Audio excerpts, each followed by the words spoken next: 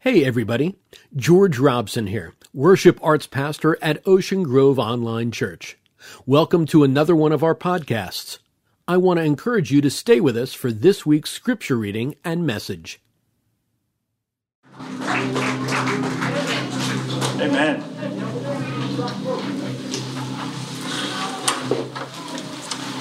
So as Jamie shared earlier, this is my last preaching Sunday. I will be with you on the 26th of June. We've got some baptisms we want to be able to celebrate. I'll be with you on that Sunday. And my last day as pastor at the church is June 30th. So good to be with you today and to share the Word of God with you. You know, as I and you and the church and we go through this transition, I thought, what's the right scripture to preach on my last Sunday? And then I thought, it's the beginning of the summer program for the camp meeting. The auditorium opens at 10:30 this morning with our first traditional worship service in that space. So what's a good way to get started in our summer ministry here? And I thought, Isaiah 43. So let me share it with you. And I also thought, I woke up this morning. And so this is also a really good passage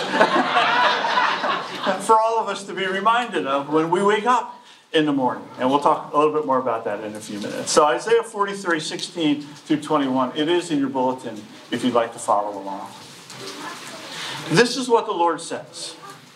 He who made a way through the sea, a path through the mighty waters, he who drew out the chariots and horses, the army and reinforcements together, and they lay there, never to rise again, extinguished, snuffed out like a wick. This is what the Lord says. Forget the former things. Do not dwell on the past. See, I am doing a new thing. Now it springs up. Do you not perceive it? I am making a way in the wilderness and streams in the wasteland. The wild animals honor me, the jackals and the owls, because I provide water in the wilderness and streams in the wasteland, to give drink to my people, my chosen, the people I formed for myself, that they may proclaim my praise. Friends, this is the word of God for the people of God. Thanks be to God. Let's pray together. God, we thank you for waking us up this morning. We thank you for the promise of this brand new day. Thank you for bringing us together, either in person or online, to be with our brothers and sisters in Christ, and to be with you as we worship. But God, we pray that you would open this scripture up to us in a way that feeds our soul, challenges our way of life, and leads us into the future full of hope and promise. It's in Christ's name that we pray. Amen. All right, so I got a little 2-question quiz for us. I heard a little groan there. It's really not that hard.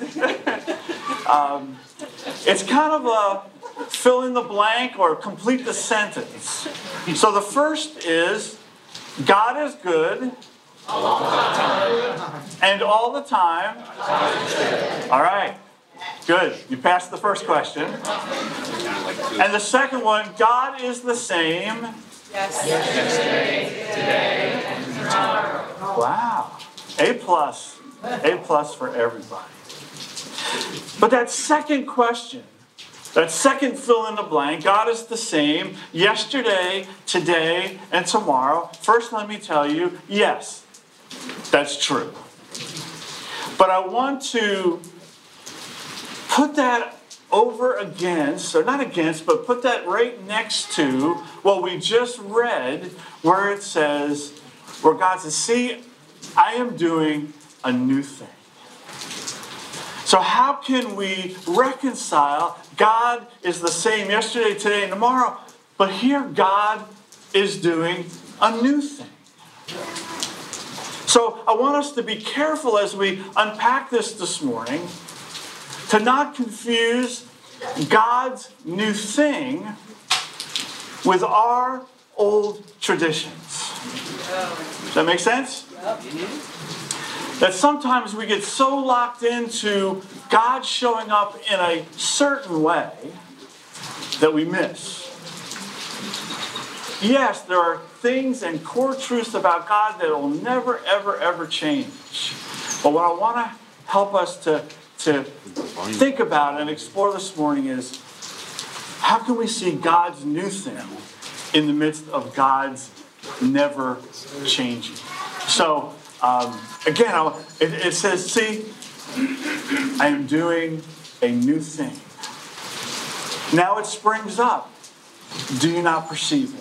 You know, one of the examples I thought of immediately was, I'm old enough to have witnessed the birth of the contemporary music scene and how upsetting that was for some people, because God could never be experienced with guitars, keyboards, and drums. We know better though, don't we? And then I thought, there was a time when the pipe organ was brought into churches for the first time, and people said, "Oh my Lord, what is that sound?" No more chanting? How can God be experienced without chanting?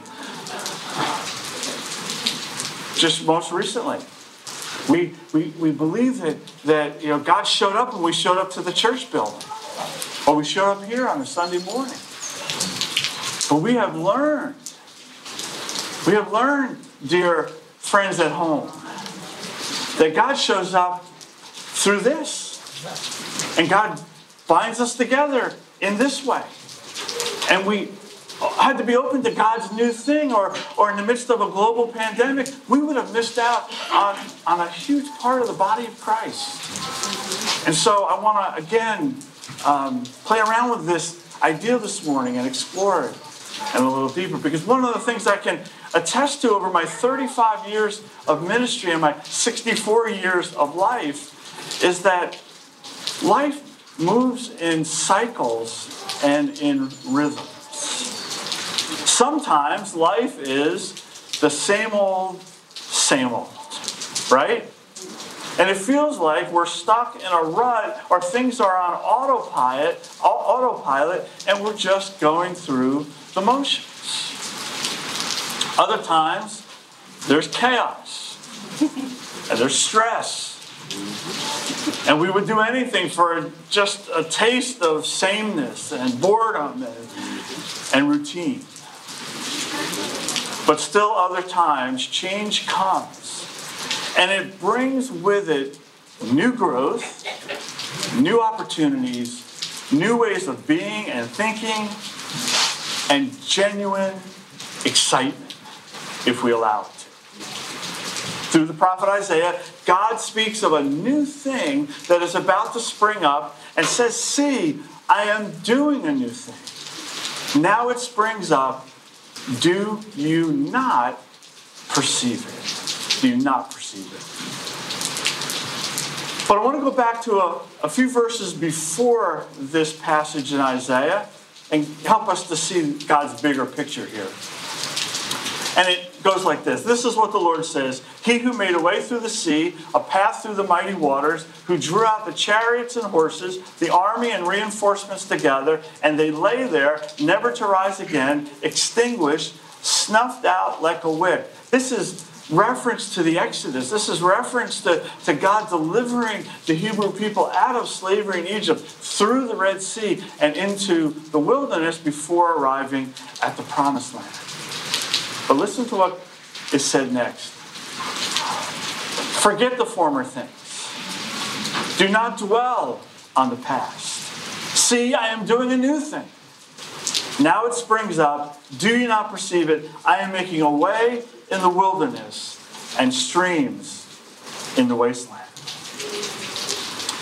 God is saying to the people of Israel here, He's reminding them of all the things He did for them in the past. How He rescued them from slavery, rescued them from bondage in Egypt, how He made a way through the sea, saved them from the enemies that pursued them. And after God retells and recounts and reminds them of all of these wonderful things that He did for them, He says, forget all that. Right? Don't dwell on that. Forget what's happened. Don't keep going over old history. Now I thought, God might tell the Israelites to forget what they had been through in slavery. Forget the bad things that have happened to you. Forget the heartache and the pain of being a displaced people. Instead, God tells them to forget the past after He reminds them of their deliverance and the good things that God has done on their behalf. Why would God say that? There's plenty of places in Scripture that tell us the things that have happened in the past that show us this is how God has moved in the past, and we are encouraged to remember them because they will bring us encouragement when we face similar challenges, and we can learn from them. We can gain wisdom and insight and direction from looking back. But here, God says, forget the past. And I think the reason God says that is because of what He says next. See, I am doing a new thing. Do you not perceive it? God was about to do something new. And He asked them, do they perceive it? If they will see it, will they recognize it as it unfolds? And that reminds me, friends, that looking back can be good. But we must be careful that we don't miss what's happening in the present and what God is preparing the way for in the future. Amen. Somebody said that the past is a good... I want to make sure I get this right. Someone said that the past is a good place to visit, but not a good place to live. Yeah. Learning from the past is a good thing, but we need to be careful we don't live there. We've never done it that way before. We've always done it this way.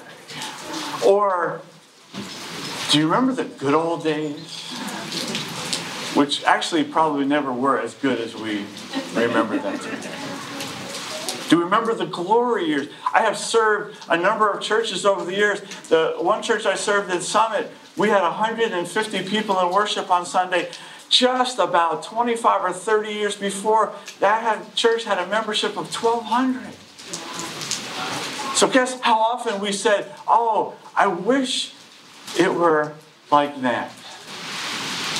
But if you stay there too long, you miss what God is doing in the midst of the 125. Amen. You miss what God is doing in the new context and in the new time and place that God is working. We can look at what God did in the past, but we can so easily fixate on that. We can get caught up in what God has done in the past and miss out on what God is getting ready to do. It'd be easy for me this morning to think back on my 35 years as a pastor and just live in the future by just going over all of the wonderful experiences I've had, all the wonderful people I've met along the way, all of the wonderful blessings that have come over the last 35 years, and miss out on what God's got in store for me next. It's easy for us to do that as a church, too. We can also live in the past and think that our best days are behind us. I hope our best days are not behind us. As good as they've been, I hope our best days are not behind us. God tells Israel not to be so focused on what He has done in the past that they miss out what He is about to do for them in the future.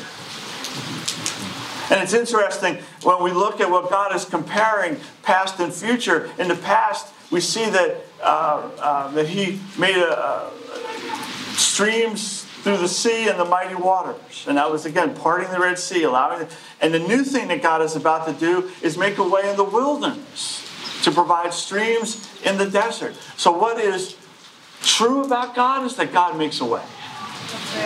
God makes a way when there seems to be no way. Where we only see drought and barrenness, He makes streams and waters the earth. He takes us on a journey from the bondage of slavery into liberty and fullness.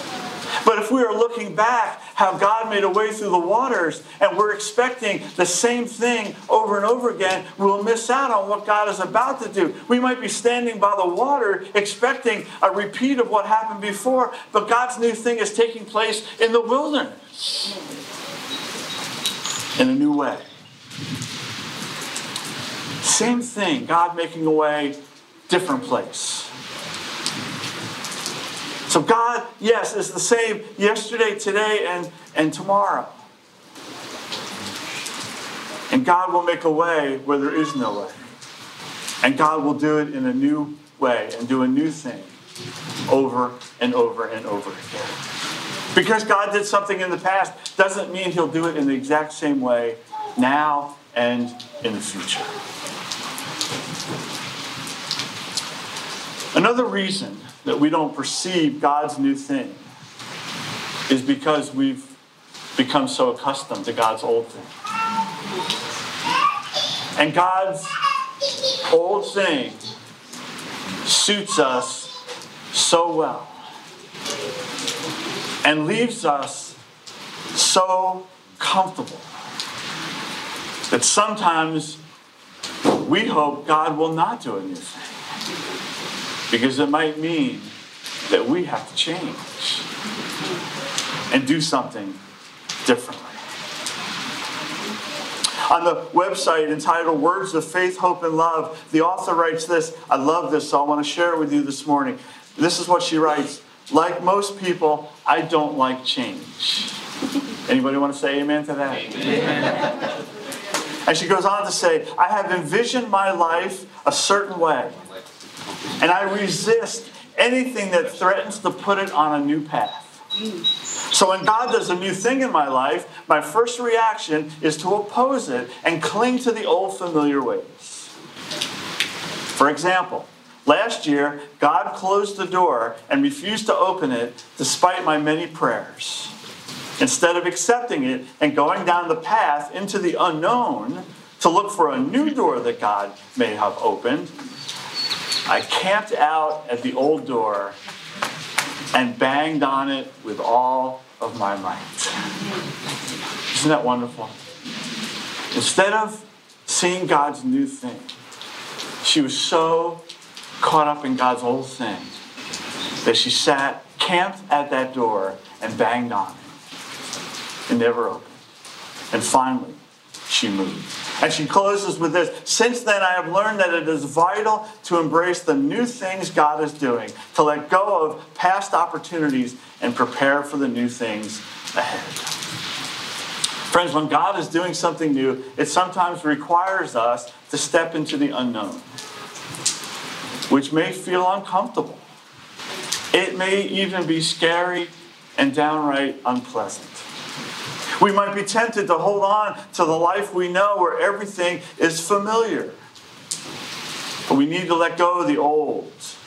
And we need to trust God with the new. We need to trust God that He knows what He's doing. And the new thing He is about to do will bless us, may even bless the world through us. But it is what needs to happen. Otherwise, friends, we will miss out on all the good things that God wants to do for us and through us. God is doing a new thing all around us. God is making a way where we see no way. God is breaking down strongholds and transforming dark places to places of sacred light. God is turning hardened hearts into compassionate and caring hearts. God is doing new things everywhere. Do we not perceive it? Everywhere we look, we see God's new thing. If our eyes are open for it. Everywhere we look, we see God giving new life and new directions to His believers, to His children, to His church. Crooked places are made straight, and rough places are made plain. I want to close with this. When I was the associate pastor at Central Methodist in Linwood, one of my jobs was the children's moment. I was not nearly as good at it as Shannon. But there's this little boy. His name was David. And every Sunday, David would run up to the front of the church. And he would say this, Pastor Rich, what? Bless you. Timing is everything. He said, Pastor Rich, what are we going to do today? And I thought as I prepared for this morning, what if we woke up every morning and we said, God, what are we going to do today? And then be open to all the wonderful ways that God is going to answer that question. Amen? Amen. Let's pray together. God, we thank you for your unchangingness. We thank you for your love, and your passion, and your forgiveness. And you're making a way where there is no way. We thank you for salvation in Jesus' name. We thank you for deliverance and life. But we also are grateful, oh God, that doesn't mean you are a static God who doesn't allow new things, new blessings, new ways of being, new ways of living to invade our lives, to capture our spirits, and to inform and encourage us as we live in this world. We thank you for Jesus and our place in his church. And we thank you for the gift of life in his name. And we pray this all in his name. Amen. We really appreciate you staying with us this time around. Remember, you can always search out other podcasts from OGC by looking up Ocean Grove Church, or type in oceangrovechurch.com/podcast ? Format equals RSS in your player of choice. And if you'd like other ways to stay up to date on all things Ocean Grove Church, follow us on Facebook, Instagram, and TikTok as Ocean Grove Church, on Twitter as OG Church, and don't forget our website, oceangrovechurch.com. And you can contact us via email at oceangrovechurch@gmail.com. Until next time, we bid you peace.